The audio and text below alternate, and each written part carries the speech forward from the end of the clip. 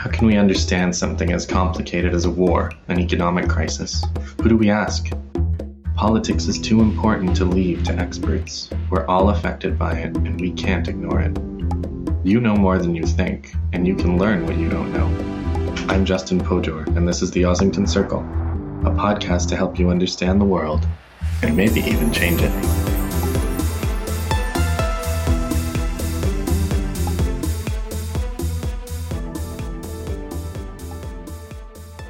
Welcome to the Ossington Circle. I'm here today with Roger Annis.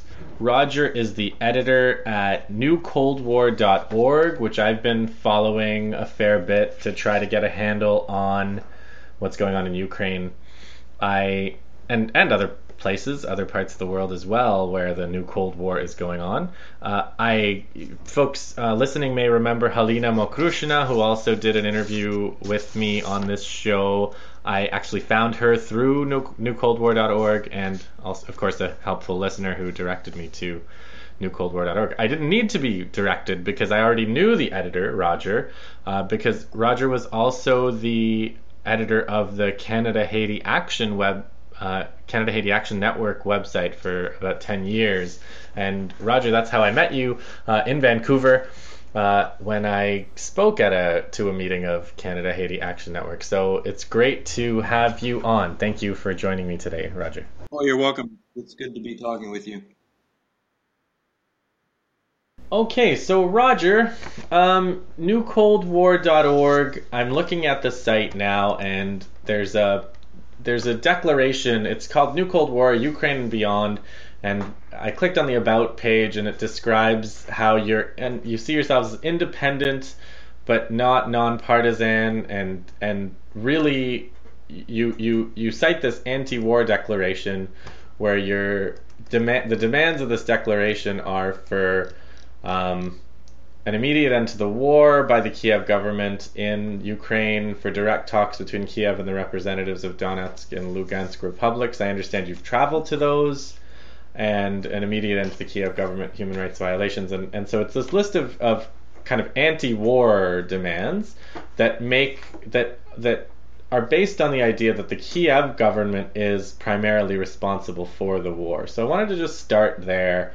Tell me how you came to those conclusions and why you wanted to set up this New Cold War. Yeah, well, I had a lot of familiarity with Ukraine already, although pretty basic, I'll confess. Partly due to living in Toronto in the 1970s, and I met a lot of the young generation of Ukrainian Canadians who were grappling with the difficult upbringing, where people who are left-wing in their impulse and outlook, and yet growing up in a pretty right-wing environment in the Ukrainian Canadian community they were a part of. So I was quite inspired by them at the time, and I took a certain interest in this country, Ukraine, at that time, and I've read the history and so forth during my adult life. But it was really the events of February 2014, seeing the overthrow of Ukraine's elected government, that really got me beginning to do more research and also beginning to write about it. I saw a lot of parallels with the events happening in Ukraine to what I had experienced rather deeply, as you have done, with the coup in Haiti in 2004. In fact, I call Ukraine today something akin to Haiti on steroids. So I was invited to an anti-war conference that took place in Crimea in July of 2014, and at that conference, three of us who were there from Canada decided to reach out to others and form the newcoldwar.org website, which began in October of 2014.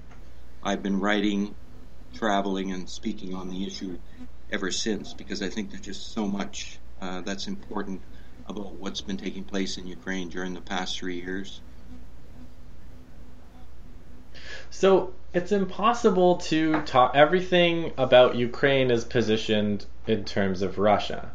And so it's immediately the first thing that somebody, would ask you is, what's your position on Russia? You said the Kiev government the elected government was overthrown, but to a supporter of the new government, they would say the government that was overthrown was some kind of a puppet of Russia or a puppet of Putin. So how do you understand Russia today and Russia's role in Ukraine and beyond that, Russian foreign policy? Well, as you say, that is the question of all questions today. I think Russia's response to the events in Ukraine has been almost entirely defensive. I don't apportion any blame to Russia for the crisis in Ukraine. What we saw happen in Ukraine was not dissimilar to what had happened in Egypt in 2013 with the military coup that overthrew the elected government of Egypt, and specifically the president, Mohamed Morsi. That is, you had a very dissatisfied population, probably a minority of the Ukrainian population, deeply dissatisfied with the status quo, maybe a majority, but regardless, certainly a lot of popular dissatisfaction in Ukraine with the economic and social situation in the country. But that's because Ukraine had stagnated economically since the demise of the Soviet Union. Russia's economy took a different direction beginning in 2000, kind of coincidental and symbolized with the election of Vladimir Putin as president.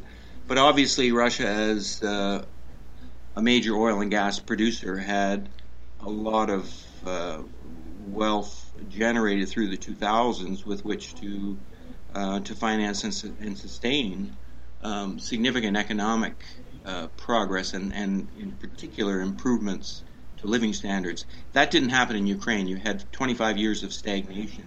And so it was this popular dissatisfaction in Ukraine with the status quo that came to a head once already in 2004, 2005 with the so-called Orange Revolution.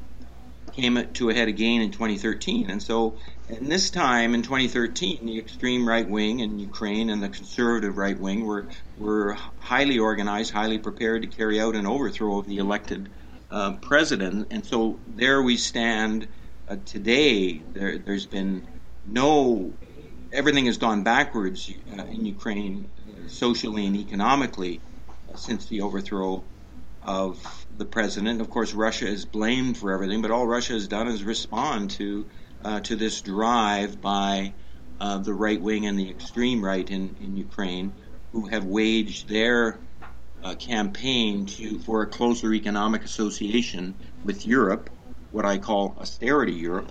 They have waged this campaign in the name of opposition to Russia, and the whole thing has been terribly destructive, not just for the Russian people, who of course have come under economic sanctions and every other manner of hostility from the West, but it's also, I think, been a disaster for the Ukrainian people themselves.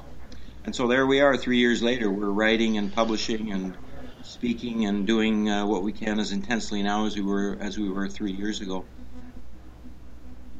The idea of Russia expanding into Ukraine, I've been hearing about Russian expansionism.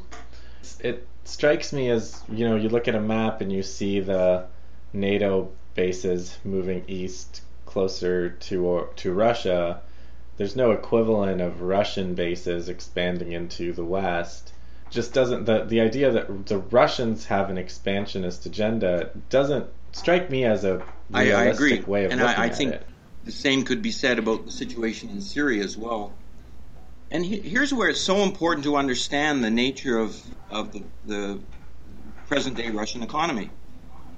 Myself and my colleague Renfrey Clark have written a number of articles and essays in the last beginning just about 3 years ago, arguing that Russia is not an imperialist country and economy.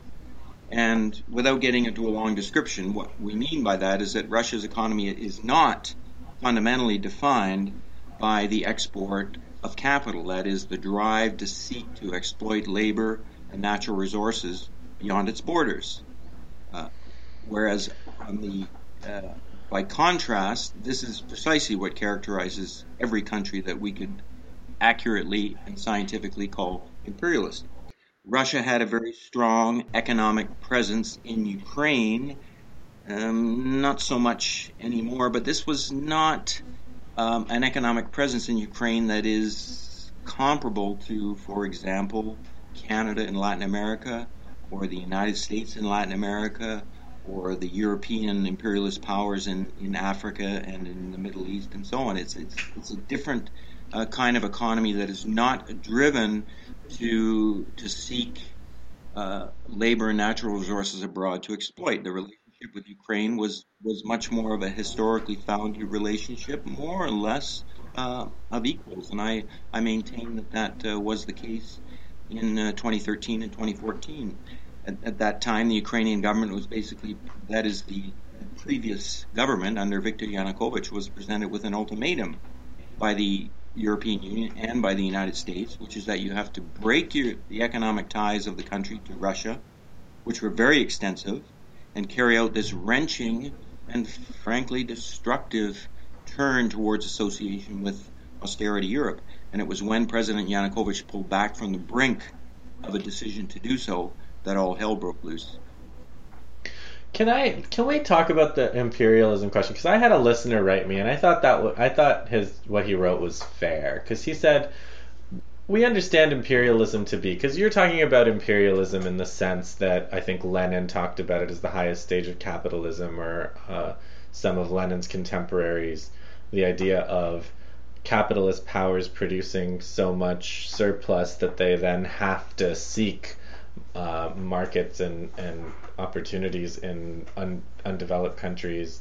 I guess communists or socialists have been theorizing about imperialism for over a century in that sense, and so that's where your argument fits in. But one of my listeners, Brooks, I'm shouting out Brooks here because I know he's going to hear it, he said, what we understand imperialism to be is the violation of sovereignty. And so if Russia has violated the sovereignty of, Hungary in 1956, and if Russia is kind of violating the sovereignty of Ukraine, although this, I think when you answer, we're going to find that to be a more complicated question.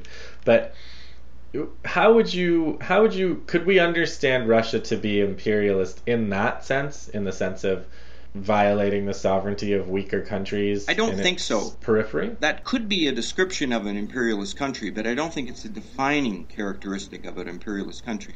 So let me give an example. I think that we can look at India's relationship to Kashmir, or Brazil's relationship to Haiti. Brazil is the lead military force in the UN occupation regime in Haiti, with which you would be very familiar.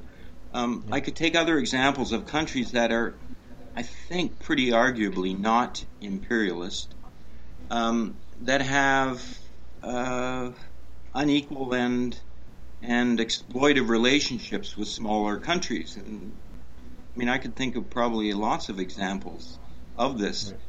So this relationship of Brazil to Haiti, it doesn't make Brazil an imperialist country. That could be a factor. If Brazil was an imperialist country, then its relationship to Haiti would be entirely consistent. But Brazil's relationship to Haiti is a different one. It's a relationship of a large, powerful capitalist country to Haiti, as is India's relationship to Kashmir. But it's not an imperialist relationship because these are not imperialist countries. So we have to start with the economic and social foundations of the countries that we're talking about. Look at that, because that defines how they conduct their foreign policy, and then we can begin to use the imperialist descriptor. Now, to come to Russia and Ukraine, there is a history of Russian domination in Ukraine, no question of that, which is, it's rooted in the pre-1917 Tsarist Russia. The Russian Empire of the Tsars was an empire of that dominated and exploited dozens of oppressed peoples and nationalities.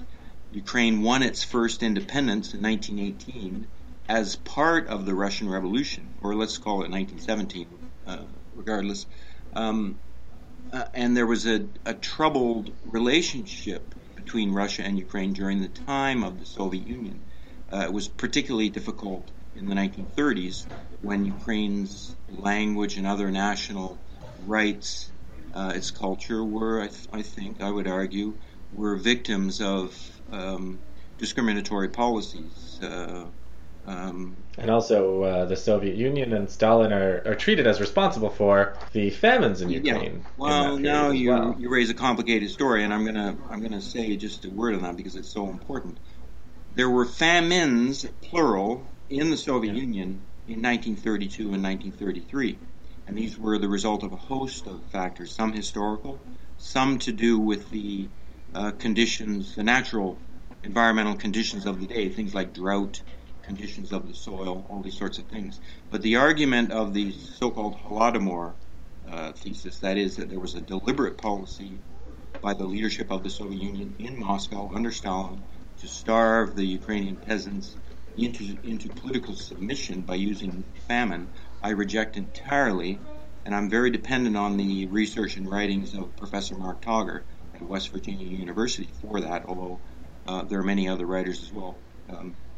That's such a big topic, and it's so important because Holodomor is officially recognized by the Canadian government and by most provincial governments in Canada, likewise in the United States. And I Yeah, think, so I read a book called Bloodlands recently that was along those lines. So that's, I've also been trying to figure out whether there's an alternative way by of the way, there's an looking at it excellent out there. review of So Bloodlands written by Daniel Lazare, Lazare, which I highly recommend his book review. But I think, the Holodomor theory is it's a historical falsehood. Not that a famine didn't take place, it did, but the idea of a policy of famine deliberately emanating from Moscow I mean, it's just historically inaccurate, put it politely. But so coming back, so there's a chapter in the difficult years of the 1930s. But I have Ukrainian Canadian colleagues who grew up in Ukraine in the 1960s, 70s, and 80s. And this was not the Ukraine of the 1930s. This was a Ukraine where Ukraine had a national language called Ukrainian, where culture and Ukraine's national entity did well. I mean, could I say prospered? Maybe. I wasn't there, and I won't perhaps go that far. But these were not decades of oppression of the Ukrainian nationality, the way in which, for example, you could talk about First Nations people in Canada, even the Quebecois nation in Canada during these years was deeply discriminated against and oppressed. Ukraine's status was a better one than that. But of course, that's an unresolved historical question because there's a great deal of friction still over this historic relationship between Russia and Ukraine. I mean, I've met Russians who claim there is no such thing as a Ukrainian nation. It's just a little thing, a historical accident that happened, and I firmly reject that view, as do our colleagues on the New Cold War website. So yeah, but you see, all of these things that we're talking about. When you talk about language and culture and economic relation, well, not so much economic relationship, but it's really important to avoid superficial characteristics of imperialism, and not to make those defining characteristics, because the defining characteristics are the social, political, and economic formation. What are its fundamental characteristics, and particularly what is it that fundamentally drives how its economy works, and where the surplus capital generated under the capitalist system is directed, how it's invested, for what purpose, and so on. So you want to understand imperialism in terms of a world system, core and periphery, and where countries like Russia or Brazil or India fit in that. And so in that context, the imperialist powers are the ones that were traditionally the West, Europe, and the United States, which have a special and super kind of powerful role economically in exploiting the rest of the world. That's right. And then within their national boundaries, I mean, one of the very important characteristics of an imperialist country is the role of banking and finance, which Right. in an imperialist country is central. So one of the things that we looked at in our article on Russia is what is the role and the place of banking and finance in the Russian economy. And it turns out that it's rather small comparatively to the Western imperialist countries. I think I'll go out on a limb and say the same may even apply to China. And this, for example, is why we see the Russian and the Chinese governments playing such predominant roles in the economy. In Canada, the United States, Europe, it's the banks.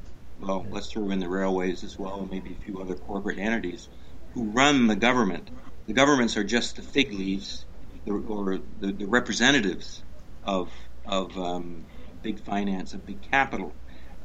This is different in Russia. The government in Russia and the resources of the Russian government play a fundamental role in the economic direction of the country, even though it is Russia is a capitalist country, and it's the blind laws of capitalism, that is the seeking of profit and a surplus value that fundamentally drive the decisions on investment that take place. But the role of the Russian government in all of this is very predominant because it doesn't have an equivalent finance sector.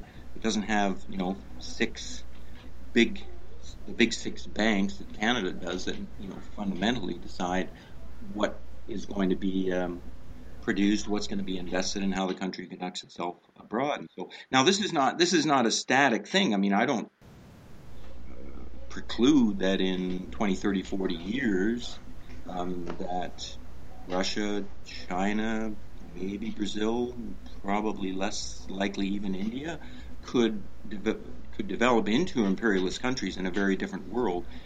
But as far as I can see, since 1945, there hasn't been a single country added to the list of imperialist countries. It's around 25 countries, which range from the very large United States to the relatively small Denmark, Spain, I would even argue Iceland. Arguably, I think you could look at South Korea today and perhaps make a case, because you look at the weight of industry and the weight of banking and finance in South Korea. Maybe you could make a case that South Korea is the one country that's sort of entered the club of imperialist countries. Maybe Singapore as well, because its banking and finance sector is huge relatively in the economy. But emphatically no for Russia, and I feel quite strongly the same about China as well. These are not imperialist countries, therefore they conduct themselves differently in foreign policy. But one thing that flows from that line of thinking is that it's a little bit less moralistic, right? Like if Russia is trying to prevent Syria from collapsing right now, or trying to prevent these separatist republics in Ukraine from collapsing, that's not because they're great people or because they're kind and gentle. It's because of the structure of the structural role they play in the world system puts it in their interests to do those things. That's right. I think Russia and increasingly now China are in conflict with the imperialist countries. It's not of their own making, but it's because the imperialist countries are not willing to live on equal terms with these two countries. They were willing to live more or less without troubling or harassing Russia during the 1990s and 2000s, especially in the 1990s, because you had a subservient national government in Russia, an embarrassment, as the Russian people today would say. The Yeltsin government of the 1990s was an embarrassment to the Russian people because it was... Well, yeah, and that was an age of huge expansion of NATO, and it was also when NATO bombed Yugoslavia and broke up Yugoslavia, which arguably would have been very difficult to do with a stronger and independent-minded Russia at that time, right? For sure. And I when I talk to my left-wing colleagues with whom I'm so frustrated now because of their stances on Ukraine and also on Syria, I say, well, wouldn't it have been great in the year 2003 when the United States was poised to invade and all but destroy Iraq? Wouldn't it have been great if there had been a country in the world with the means, but also the will to stand up to the United States and say, we're not going to let you do this? Well, this is more or less what's happened in Syria with Russia's role. Well, I guess at that time people would have said that country was supporting Saddam Hussein, because that's what they're doing now. Well, you see, I think if we were back in 2003 today with the situation in Syria, if you remember 2003, there was all the propaganda saying, well, Saddam Hussein is a dictator, therefore it's okay to invade and overthrow. And that was a completely bogus argument, and the anti-war movement of the day made the correct argument, which is that it doesn't really matter that much to us in the West, in countries that are threatening to invade and violate the national sovereignty of Iraq. It's for the Iraqi people to choose their government. We oppose any intervention that would be a violation of Iraq's sovereignty. If we were back then today, people would say, well, we'd like to oppose an invasion of Iraq, but gee, look at the dictator Saddam Hussein. Well, this is exactly what's happened over Syria. So much of the left in the Western countries has said, well, we'd like to oppose, regime change intervention in Syria, but Bashar al-Assad and his government are dictatorial, et cetera, et cetera, et cetera. Therefore, yeah, and this is why, I mean, you're frustrated, and I share that because I also have trouble trying to understand the difference between anti-war 2003 and pro-war 2000 and, I don't know, 14, 2011, 2017, or whatever it is, because as far as I can tell, I mean, Saddam Hussein and Bashar Assad are not very different. I mean, politically they're similar. They both have torture chambers and political assassinations and some kind of some kind of collaboration and also antagonistic relationships with the imperialists. So I don't get why the anti-war movement would understand the need to oppose regime change in Iraq and not understand the same principle in Syria. I think it's obviously a complicated story because, as with you, we don't really have the answers to all this. But I mean, there's two things that we can look at. Number one is, although there was always domestic opposition to Saddam Hussein and his government. That is for the right reasons, that it was an authoritarian government, and there wasn't an opportunity for people to really fully engage in the political process in that country. And at the beginning of the conflict in Syria in 2011, there were certainly people in the streets, as there were in Ukraine, as there were in Egypt, that were dissatisfied with the political and economic status quo. This is natural. These are all capitalist countries with great inequalities, with governments making, bad or even worse policy decisions that would affect the ordinary working class as well as agricultural populations. So, I mean, no one should deny that there was dissatisfaction in Syria that needed to be addressed by the government. And of course, there were some measures taken by the Assad government and well before 2011, trying to address the domestic discontent that was there. I'm not going to argue. I'm not going to say this. This government has a stellar record in that regard.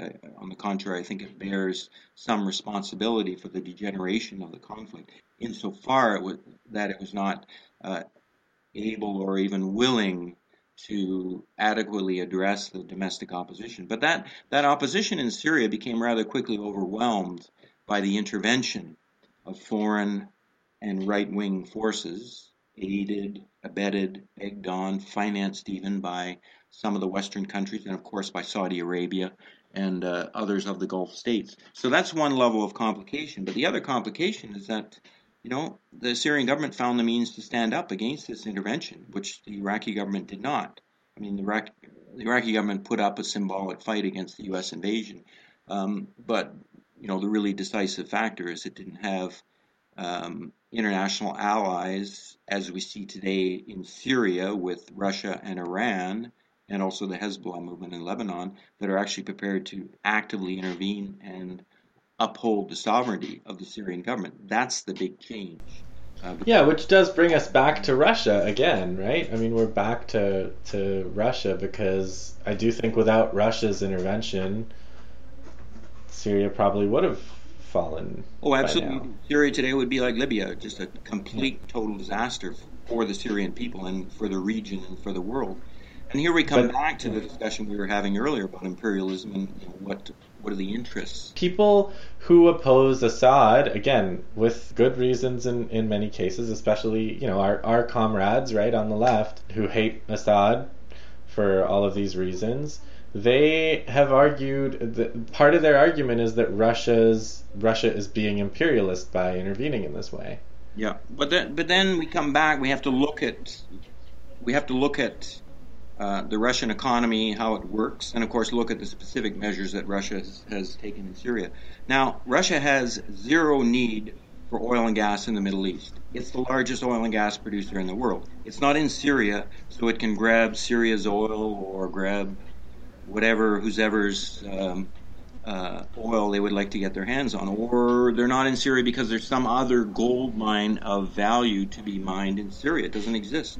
The presence of Russian capital abroad is minor compared to any of the imperialist countries, even the small European countries like Holland, Denmark, whatever. I mean, Russia's the presence abroad of Russian capital is negligible. And it seems when those billionaires like to spend their money in Western Europe, buying real estate in London and things. Entirely like speculative investment. I mean, the amount of money that's sitting in Cyprus banks, for example, in Russia. Well, obviously, this has nothing to do with productive capitalist investment. But so when you look at Russia's intervention in Syria, I mean, it's pretty clear why Russia's there. It's because they don't want Libya to happen in Syria, because then the next step would be one of the republics on Russia's border. Russia is in Syria to try and stop the regime change chaos that we saw in Iraq, then in Libya.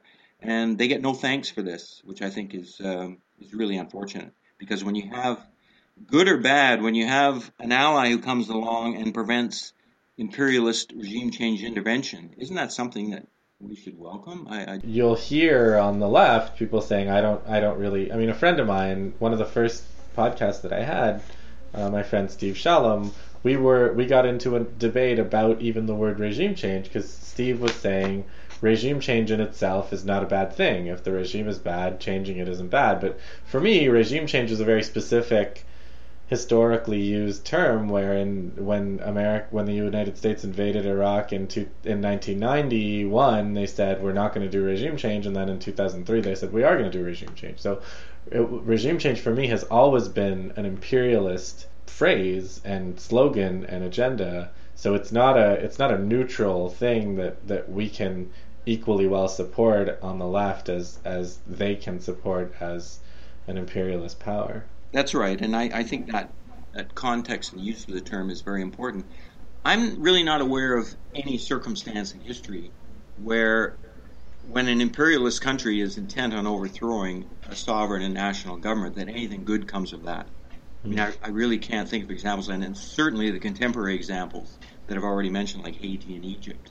I mean, I don't care how bad and right-wing a national government is, when you have an imperialist country or two or three come along and wanting to overthrow that government in the name of democracy and blah, blah, blah, this inevitably is a disaster for the people being targeted, but also for the people of the country responsible for conducting regime change, because this degrades our own political status. It degrades when governments like in Iraq and Libya and Syria, which are not socialist governments and not particularly progressive or anti-imperialist, nonetheless, when these are overthrown, then we just go from bad to worse. So that argument is false. But of course, the other argument made about Syria is that there is no U.S. intention to overthrow the Syrian government. This has been argued since 2011-12, which I think is an absurd argument. I mean, well, it occurred to me, I was talking to Vijay Prashad on the show last week, and it occurred to me that, because this was a recent writer named Anand Gopal made this argument in Democracy Now!, and he said there's never been a regime change agenda by the United States in Syria.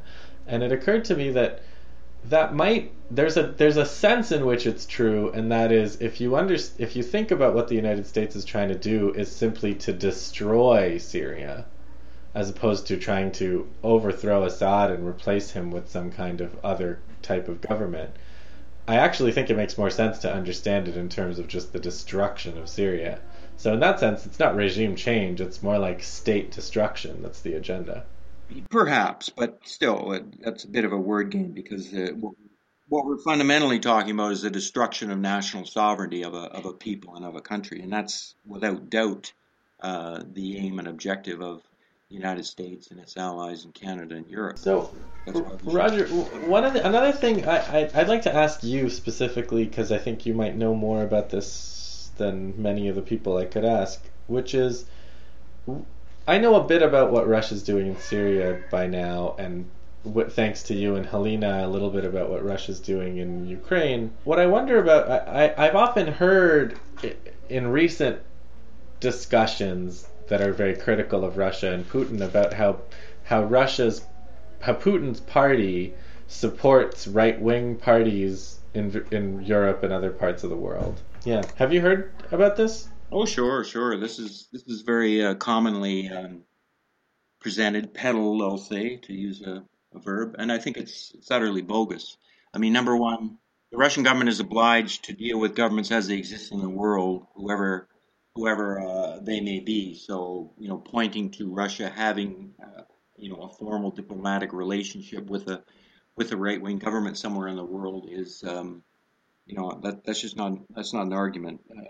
But this is mostly used when, I don't know, some development happens in France concerning Le Pen, and some leader of the Russian government might make a formal statement to the effect of, I don't know, we don't interfere in the foreign affairs of another country or whatever. And then gets presented as Russia being favorable to a right-wing movement. The example So it's that bad. There's nothing more solid than that to this. I haven't looked at it myself, so. No, there's not. I mean, God. there is a small right wing, or I'll call it an extreme right wing, that exists in Russia, as it exists in every other capitalist country of the world, which is favorable towards people like Marine Le Pen in France and the Front National in France and so on. But the government, no, and also the people. I mean, What about Putin's party? Does Putin's party have kind of right-wing exchanges with? People are going to point to examples where there may have been a political conference in Russia where the Front National was party invited, for example. Okay. Is there a German right-wing party that they have a relationship with? I doubt with Germany because you get into very sensitive historical there. I mean, obviously, for a Russian right-wing party to invite a right-wing or even neo-Nazi party in Germany to Russia, well, needless to say, that's not going to go over. So, I mean, look at the history of Russia. How could a country that suffered what it suffered under World War II,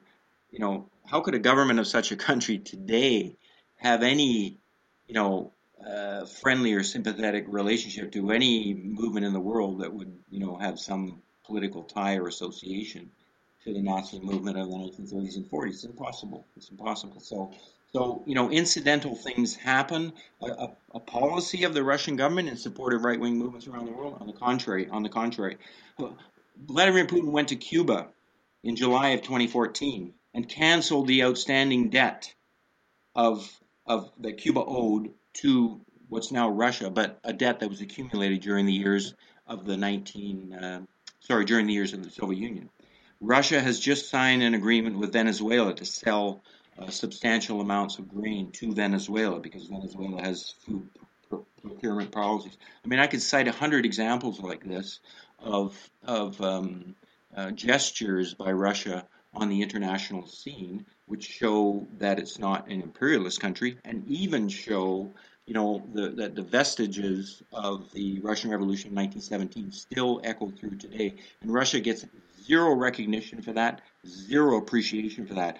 Imagine the United States going to Cuba and canceling all outstanding debts and just wiping out the historical animosity or frictions that were there. It's unimaginable. But Vladimir Putin goes to Cuba, cancels the outstanding foreign debt, and they get zero coverage, zero appreciation, zero recognition of that. Wouldn't the comparison be, though, all of the wonderful things that the United States is doing in Ukraine now, because it's Russia's backyard? And no, I mean, you could try and make that argument. I don't see any substance for. Oh, okay, no, let me correct myself. Sure, the Russian government is engaged in a it's in a very hostile world, and it's dealing with a very hostile United States. So they will take diplomatic moves to counter that. But that's precisely my point.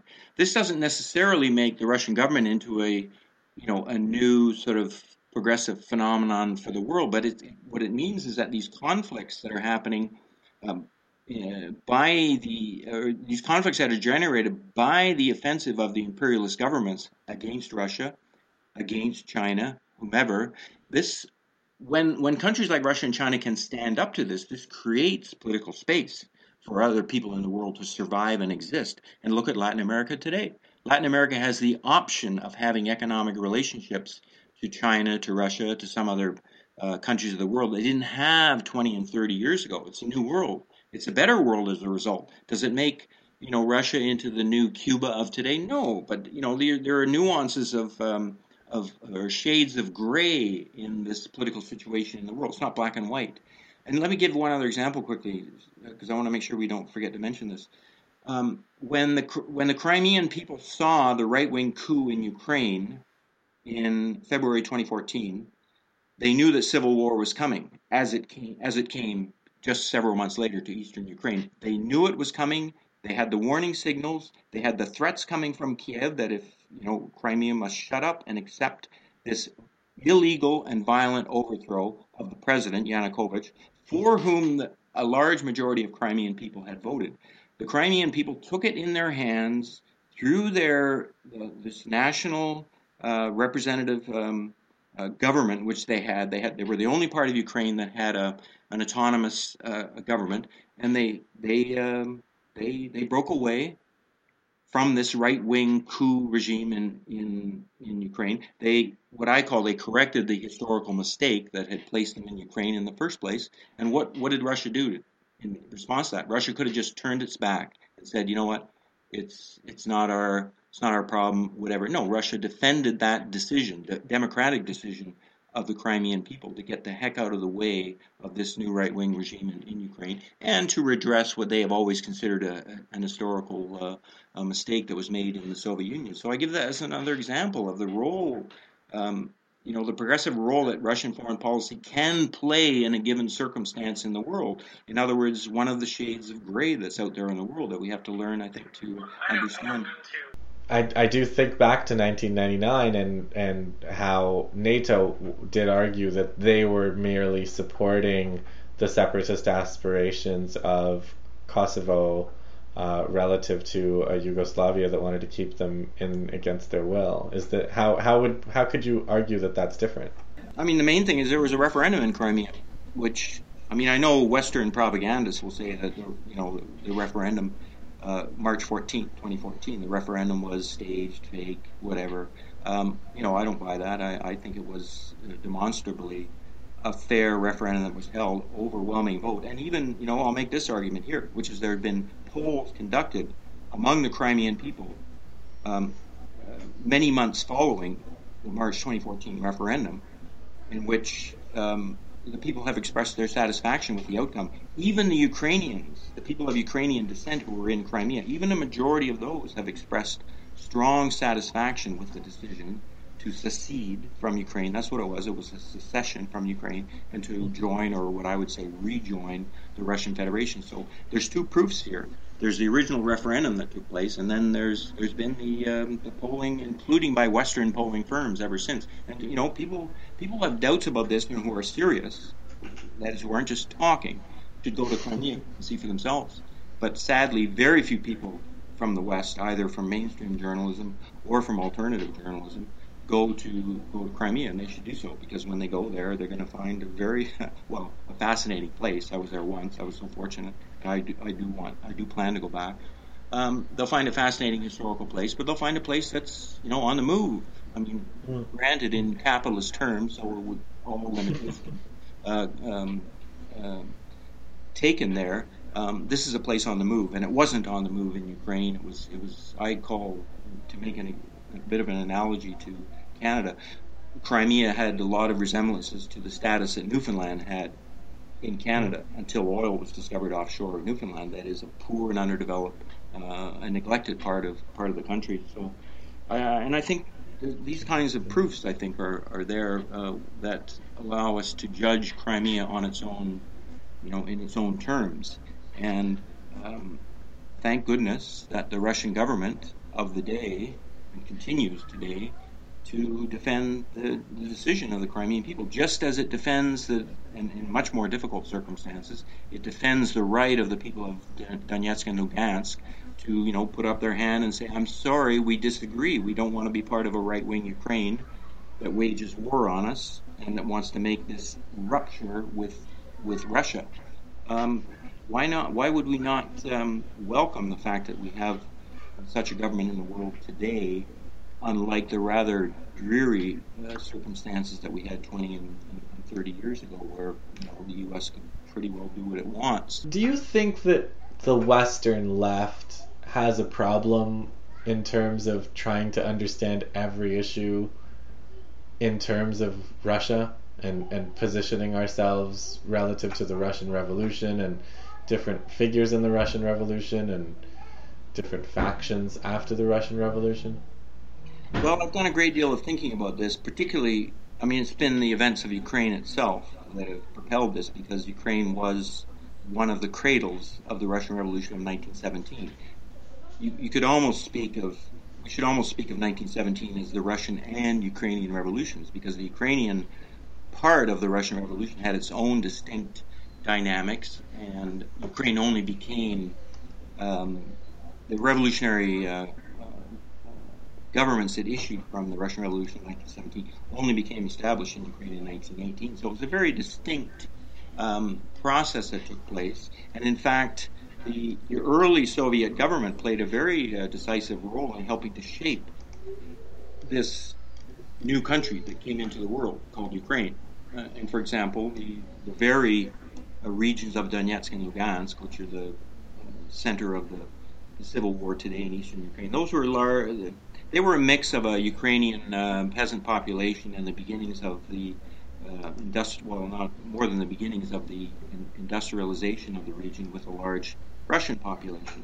And so the decision very consciously was made that this region, already well on the road to industrialization, should become part of Ukraine, not part of the Russian Federation. That is, we're talking under the umbrella of what became the Soviet Union, in order to assist Ukraine in its development and becoming a nation that could stand on its own 2 feet economically. So, there's tremendous history here to be learned from. But what I've discovered in my own sort of thinking and political trajectory is, I think that the Western Marxism, but I think I'll say Marxism, but I think this also applies to other progressive, radical or revolutionary thought, anarchism, liberalism. I think it's been through a terrible decline for many decades. And the consequences of that are the terrible stands that are being taken by many Western leftists on the events in Ukraine and Syria. I could point to others as well. I could point to defaults over what happened in Libya and then in Egypt. I would even go back to 2004 in Haiti, where the response to the coup in Haiti on the Western left was not impressive. Not impressive. Crickets chirping. A lot of the Western left had been co-opted into the NGO movement. And we went to conferences in Montreal and in Venezuela where we were debating with leftists from Canada, from Brazil, over whether or not the coup in Haiti was a good thing. Honestly. No, I know. I was right there with you. So it's been a terrible decline, and I think the reason, that the nub of this is that I think the understanding and interpretation of the Russian Revolution of 1917 and the 10 and 20 and 30 years that followed, which were all difficult years. There was a great deal of heroism involved in the Russian Revolution of 1917, but these were not, I have trouble calling these years heroic, because they were, in 1917, the revolution inherited a country that had already been destroyed by war. Yeah. And it had a terrible legacy of underdevelopment from Tsarist Russia, where the majority of the population, for example, was illiterate. And then you went into a civil war where the West tried to destroy the Russian Revolution, so a civil war that lasted till 1921. Then you had very difficult decision-making to do over economic policy, and a lot of back and forth, war communism then the new economic policy, then a very forced march towards industrialization and collectivization of agriculture at the end of the 1920s, and then the rise of fascism in the Third World War. I mean, the Russian people haven't been given a break by history. And I think that a great many false interpretations of those years have been bequeathed to us. And I can speak of this personally because I spent, several decades of most of my adult life until 15 years ago in a movement called Trotskyism, which I think had a number of grave ultra-left mistakes in its set of ideas, in its doctrine, shall we say? So we've been going back and forth over email about this, Roger. The idea of ultra-leftism, because for me, I mean, the more left, the better. How could you be ultra-left? I know it's a thing that Lenin called people ultra-left deviationists or something like that. Yeah. But well, I mean, the ultra part is adventurism or something. It means a leftism. I think this is how I understand it and apply it in my language. It's a leftism that's disconnected, to a lesser or greater degree from the real objective social and political forces that we're dealing with, and also that gives a particular interpretation to history. Now, ultra-leftism isn't a stagnant thing. It becomes, it rots itself out if it continues. And I think that's what we're seeing. I think we're seeing an ongoing rot of Western Marxism that's, began with a lot of ultra-left. So what did you believe as a Trotskyist that you don't believe anymore? Well, I don't believe in a simplistic interpretation of the Russian Revolution of 1917 and its aftermath. We had a very simplistic interpretation of a grand, heroic event that lasted sort of for 10 years until the middle to end of the 1920s, and then a bad guy came along named Joseph Stalin who usurped the whole process and created a bureaucratic dictatorship and nightmare, and when the revolution ended. Of course, important legacies were left, and these were recognized. They made it possible, for example, for Cuba to survive. I just think it wasn't a simplistic interpretation. The first 10 years of the Russian Revolution were very difficult. A lot of mistakes were made. Russia was what became the Soviet Union was in an extremely hostile world, and so left-wing political theory had to look at that, examine it, and not adapt, but to take that into account. The Russian Revolution itself did that. It made very sharp policy changes. For example, the big one was the change from the policy of war communism that marked the first several years of the Russian Revolution to the new economic policy, which began in 1921, which gave license to private capitalist development, particularly in the countryside. But yes, the simplistic idea of a heroic revolution, and our job today is to replicate those circumstances, those conditions, is dead false. We want to avoid, if at all possible, the horrible civil war that marked the Russian Revolution of 1917. What can we do today? For example, what Venezuela is doing today, the Venezuelan government, trying to avert a direct military intervention by the United States. This celebration of the first 10 years of Russia, a simplistic celebration, I'll call it, being heroic and to be replicated, that's a really flawed concept, and it comes out of the doctrine of Trotskyism itself, which has been reinforced over the years and decades, this notion. And it's yes, the Russian Revolution was terrifically heroic. It was the most important event of the 20th century. Well, let's put China right up there as well. China's revolution and Russia's revolution. These were the two big events that marked the 20th century, and they should be celebrated. But we should not celebrate them blindly and not recognize that, for all of what these revolutions achieved for making the world a better place, which I would argue they have done overwhelmingly, that shouldn't blind us to the limitations of them at the same time. And I think there's a lot of blindness, has been a lot of blindness. And so the ultra-leftism, that is this sort of left-wing impulse regardless of conditions and circumstances in history, over time it declines, it degenerates because it becomes frozen in time. And I think we're seeing this in spades today in relation to the NATO buildup in Eastern Europe.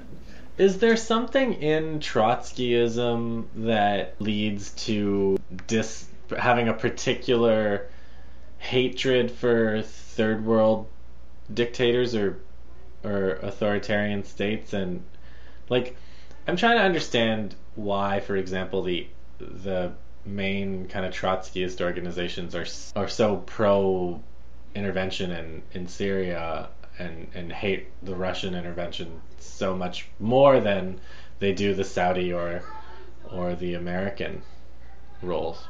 Well, of course, they would argue that they don't. That's Okay. that's unfair interpretation. Okay. But I believe you are speaking to a reality, which is that what I see today coming from various left-wing forces, Trotskyism included, but others, in relation to Ukraine and Syria. This is new. I mean, we never saw this. And I mentioned earlier, in 2003, the Western left more or less, Yeah, including the same groups that are for the overthrow of Assad now. Like, yeah, they were anti-war in '03. yeah.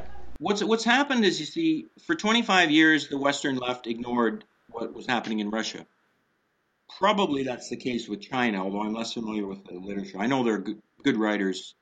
I think there are more good writers who are following China than is the case with Russia. Russia's been largely ignored. And so, remember, this is in a context of deep anti-Russian prejudice that we all grew up in because of the Cold War. Even someone of your age, you grew up. Oh yeah, I've seen Arnold Schwarzenegger, kill so many Russians. Yeah. So this runs very, very deeply in Western culture and ideology. And so he had 25 years of ignoring what was happening in Russia. I mean, I know there would have been analysis written and published in Russia, in the Russian language, but in the English language, next to nothing. Even today, 3 years after the events, the beginning of the events in Ukraine, you see very little, real deep analysis of Russia. What exactly is Russia? Where did it come from? What changed in 1991? And so this is all coming now we're paying a political price for this today, because the events in Ukraine in 2014 just, it was like a lightning flash saying, okay, you need to understand what is this Russia, because if not, you're not going to understand what's going on in Ukraine. And so we didn't have the analysis of Russia happening after the demise of the Soviet Union. And then really since 2014, people are just running away from the subject. I mean, our website is largely shunned and boycotted on the Western left. People simply don't want to engage in the issue of Russia. They don't want to invite people like us to come to conferences and debate the issue. They don't invite you on their podcasts. Yeah, it's a big problem. There's a turning of a blind eye to all this, as if somehow it will go away if we ignore it. And so, but where this comes from, it's been since the demise of the Soviet Union, we've seen a decline of this very Western Marxism, and I would argue anarchism too, because I've read terrible things that anarchists have said and done in relation to the events in Ukraine and all the same problems. So then if we transport ourselves back to 1990, we really find the same thing with the Soviet Union. I mean, there were the analysis made of what became of the Russian Revolution with the rise to power of Stalin. I think were simplistic ones, and I give an example. Earlier we were talking about the theory of famine, forced famine in Ukraine in 1932-33. I grew up with this as received wisdom. Today, when I read about that, I'm horrified, because I'm reading the history, and I know it's a lot more complicated than such a simplistic tale. So, the problems, I think, go back to the 1920s and 30s, when set doctrines were put in place. And Trotskyism made a particular decision at the end of the 1920s to return back to a theory that had been set aside in 1917, called the theory of permanent revolution, which is an ultra-left. It's an ultra-left theory. It's basically arguing you can sort of substitute or you can leap over difficult material, social, economic, and political conditions by willing your way towards socialist revolution. So I think many of the theoretical problems go back to they wouldn't accept that as, like, what you just said is not what they would call how they would characterize the theory, though, right? No. I mean, today's Trotskyists, those that would still use the term, would regard the theory of permanent revolution as, you know, the fundamental central point of their political outlook. The other big thing lacking, and I'm really finding this as I read to try and understand more what happened with the transformation of Russian agriculture, is that the difficult economic decisions of the Russia made in the 1920s are also not well studied, and they require, I think, an entirely new study. I'm reading right now Stephen Cohen's biography of Nikolai Bukharin, which Cohen published in 1973. I don't think I ever read that book. I may have read it, but I forget it. It's a fantastic new look at all of the debates over how Russia could move forward economically in the 1920s. I give that as a small example, but there's a lot of... Oh, yeah, but it's really good to read things that were published a long time ago, so that it at least was a different kind of propaganda regime. You probably read Medvedev. There was an author named Medvedev who was very critical of Stalin, called Let History Judge or something. Yes, I remember that title. It's been a while. You know, and I thought it was from 1980 something. I thought of it as more legitimate almost, because it was from then than I would have read something now, because I'm like, now I don't know how much of their writing about Stalin in order to make me hate Putin. Well, you know, there's an excellent new biography of Lenin that was published by Monthly Review Press in, I think, 2015, maybe 2016. Thomas Kraus, K-R-A-U-C-Z. He's Hungarian. It's an excellent new, very refreshing new look at Lenin's role and contribution to the Russian Revolution in 1917. I found that book extremely helpful I'll check it out. Yeah. I read Deutscher's biographies of Trotsky and Stalin, and I know he was writing one on Lenin, but very upset with him. I went back and read Deutscher's biography, three-volume biography, and I thought it was quite good. I was pleased to see how critical it was of the whole process. This was not at all kind of an uncritical fawning biography. No, Deutscher was amazing. I was quite pleased to read it. Okay, Roger, I'm hearing some additional toddler drama, so I think I should probably cut it off there. But let's stay in touch, and maybe we could keep this conversation going, and you could come back. I would love to. This has been very helpful for me, just to get my own thinking on a lot of these very difficult things that we're talking about, contemporary politics, but also the history that's brought us to here. I mean, let me close. I want to say one thing, which I think, what we need, Western Marxism needs a rebirth, not, some look back here and there, and we'll talk about this again.